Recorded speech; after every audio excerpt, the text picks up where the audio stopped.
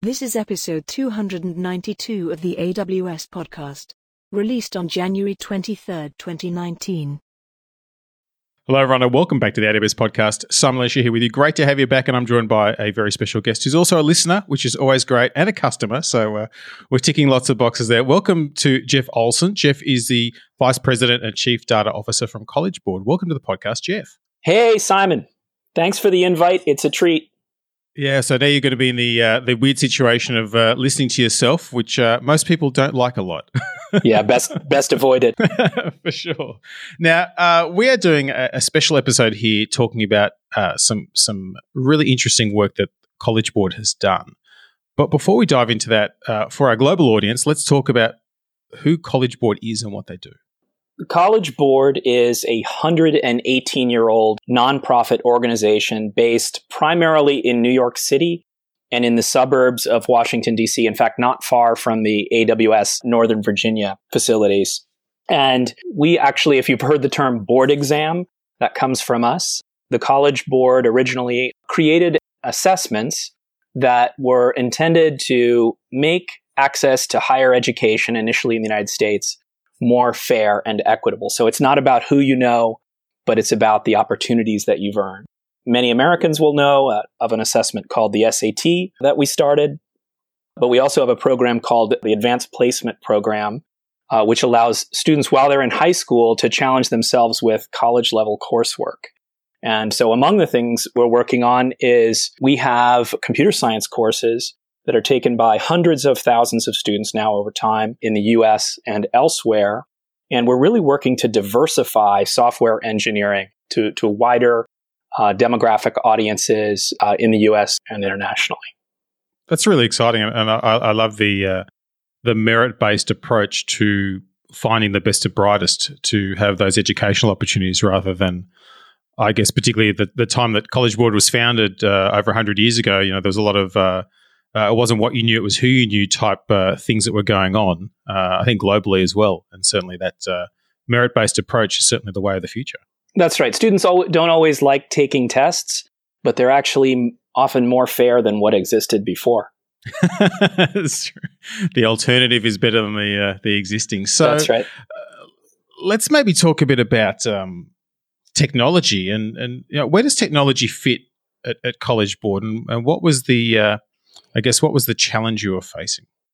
Well, we serve a very large number of students in the US and internationally. We really have certain peak times of the year when we, for example, release the scores from examinations administered to millions of students. And that makes our traffic very peaky. So one of the problems we face is that we have to operate at internet scale a small handful of days per year. And of course, a lot of organizations deal with this elasticity challenge, but that's one of ours. But a bigger challenge was that we've added a lot of functionality over time and kind of without knowing it. And I think this is true. I know now that this is true of a lot of organizations because I've talked to so many others for whom it is true. We built a monolithic architecture, a lot of it from the 2000s era of sort of MVC frameworks, where we ended up stitching together a lot of distinct applications via ETL, stored procedures. We have more than 1 million lines of stored procedures.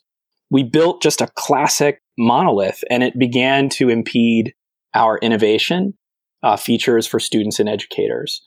And so we decided that we wanted to modernize, to embrace microservices and DevOps, and of course, Agile, full embrace of automated testing and CI/CD. But what we realized was that in order to do that, we first needed to kind of get ourselves ready. We're a large organization, hundreds of technologists, mainly working at that time in an environment of Java, Oracle, IBM Cognos, traditional data center engineering. And yet our ambition was to do something very modern and new and decomposed into microservices. So how do we get there? And what we realized was that was more than just an architectural and infrastructural problem. We actually have great people, but it was also a people problem.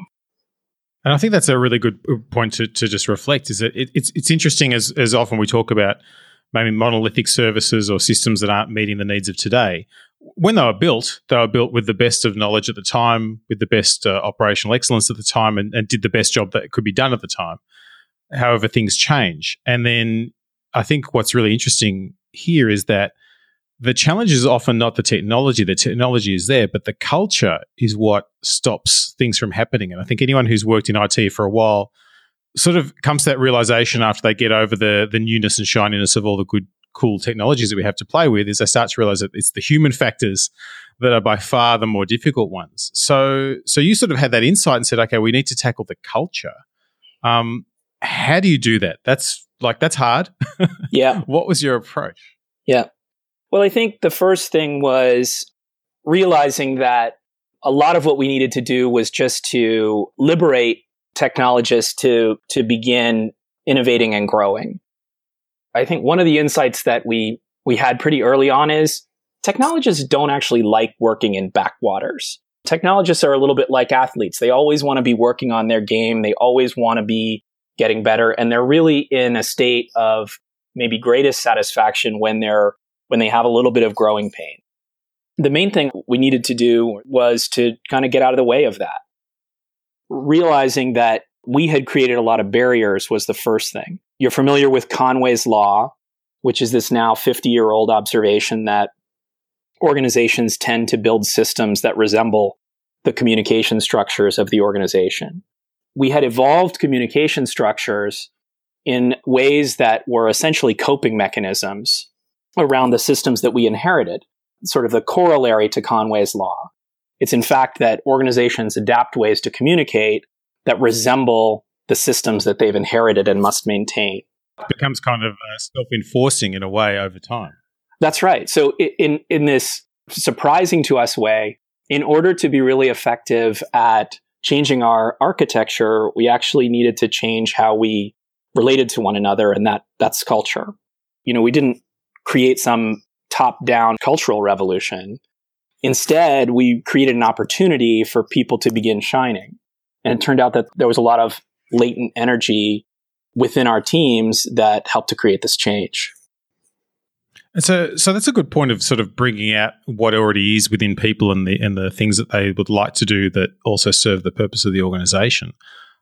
What were some of those specifics that you're able to do to give people that space to express that interest and that passion and desire? Yeah. Well, the first thing is that we created now a couple years ago a cloud center of excellence. There were people across the organization who were just dying to participate in that. By bringing them together in a cloud center of excellence, we created a team that could both focus on building an internal platform or our own pattern that we would use in building on top of AWS, but that could also provide coaching and mentoring and support to people all around the organization. We followed that also with other centers of excellence for microservices, for Agile, for DevOps, in ways that, again, allow coaching to happen in this non-hierarchical way, but that treats technologists as athletes who want a coach to help them improve their game. Yeah, it's really interesting to see how that sort of linear or lateral, I should say, collaboration between people becomes a really powerful way to share knowledge. How did you marry that up with, I guess, the existing structures and processes and hierarchies? Was there a clash there, or were you able to overlay the two and kind of have them adjust over time? There's kind of been maybe 3 eras of management. And we might think of the first era of management as the manager as kind of overseer, who's kind of there to make sure that the employee is performing work. And then, I don't know, maybe sometime in the 50s or 60s, Drucker and others contributed to this new idea of the manager as kind of partner who is helping to actualize the employees' ambitions and help them be more successful in achieving their goals. And that model, for those of us who've worked in organizations is very familiar. We're still accustomed to it. But I think one of the insights of Agile software development that it is giving to all management is this third paradigm of manager as a servant leader. And so as a servant leader, certainly you're focused on removing impediments, But another thing that we really wanted to do was create opportunities for growth and development. So we invested in really a whole lot of opportunities to learn. Among those, we made use of a Cloud Guru, which is a way for technologists to learn more about AWS and the cloud. And we put together these sort of book clubs, we call them cohorts, where people would either at breakfast time or at lunchtime gather with a facilitator or teacher from the cloud COE and would review the lessons that they had done on a schedule, a syllabus in a Cloud Guru. And that took the best of an on-demand digital learning resource like a Cloud Guru, but also gave sort of the schedule of a college class that motivated over 100 people to go through and complete that and then go on to get a certification. Another thing that we did, again, cultural, was to really invest in technical education. We hold events called Lunch and Learns and other events called Drink and Thinks, where individuals who are innovating in certain parts of the organization will share with the wider organization while folks are eating lunch or imbibing a beer or something else to drink. We also run boot camps just inside the organization, learning things like Node and React, where we have loads of people who have sort of been lifelong Java engineers who are now learning JavaScript. We have this sort of classroom environment where we allowed people to register for these classes. They quickly filled up. We actually have had 7 sections of them. We also have microservices classes going on all the time. And so even though it's a workplace, there's this feeling of learning and classrooms going on constantly. We have a number of guilds for software quality engineering and for Scrum Masters. And we hold hackathons, about 200 people participating in these. We do them once a year. The first hackathon we called Pirates Cove. The whole theme was about embracing new AWS services. And so we put together 14 teams, built all kinds of stuff. What were then new tools like Lex and Poly were among the hit services in that hackathon. But we took 2.5 days just to build new stuff. What we found was a number of these short-term projects that hackathon teams put together ended up inspiring things that went into production or themselves becoming production within a fairly short amount of time.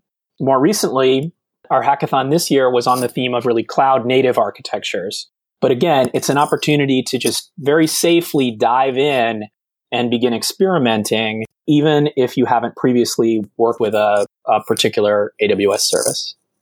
So it's interesting, Jeff, that it's clear that one of the insights here is that education and really, I'd say, an aggressive view of education in terms of informing people is important. And I think that's interesting because if we look at organizations where change is problematic or resisted, often it's because, as technologists, we tend to be quite proud people, if I can put it that way. We like to know things. We like to be coming from a position of knowledge. And it can feel quite threatening if someone's saying, hey, we're going to go in this new direction in which you have no knowledge or capability. You naturally feel kind of defensive and exposed. It sounds like you've gone the other way and said, hey, let's help you get all the tools you need to be the drivers of change here. Yeah. And I think one of the key things was just the reassurance of saying to everybody, hey, it's not about the tools that you're using. You're a software engineering professional. You're not a Java professional. You're a data professional. You're not an Oracle professional. Those types of messages of reassurance that, hey, it's okay that you don't already know the technology that we're migrating towards because you have a skill set that over the rest of your career is going to be applied to lots of new technologies. And as much as the pace of change has been rapid in recent years, we fully expect it to accelerate. So building that sort of culture of continuous learning is what we're striving for. Yeah, that's a really strong message because it's interesting as I get to meet a lot of people around the world in my role, which is a lot of fun. And often it surprised me how people introduce themselves as a Java dev or a .NET dev or a full stack dev or whatever sort of technology first then role. And really people are software engineers, software developers, database experts, etc. And then that's the domain of knowledge under which there are literally thousands of different languages and approaches and types. And if we can, instill that concept of thinking about the problem domain and then applying the right technology, you get better outcomes than tying it to a specific technology domain. Yeah, you make a great point, and I think the pace of change is going to help us all remember that the scale of engineering that is going into innovations that are making their way into AWS and other services is really breathtaking in human history. You go to reInvent, there's continuously so many things being announced. There's constant change. I think one of the things that we've learned is at any given moment that you design something, you probably would design it a little bit differently in 1 or 2 years' time, and that's okay. As long as you design something in a way that is flexible so that you can evolve it. Exactly.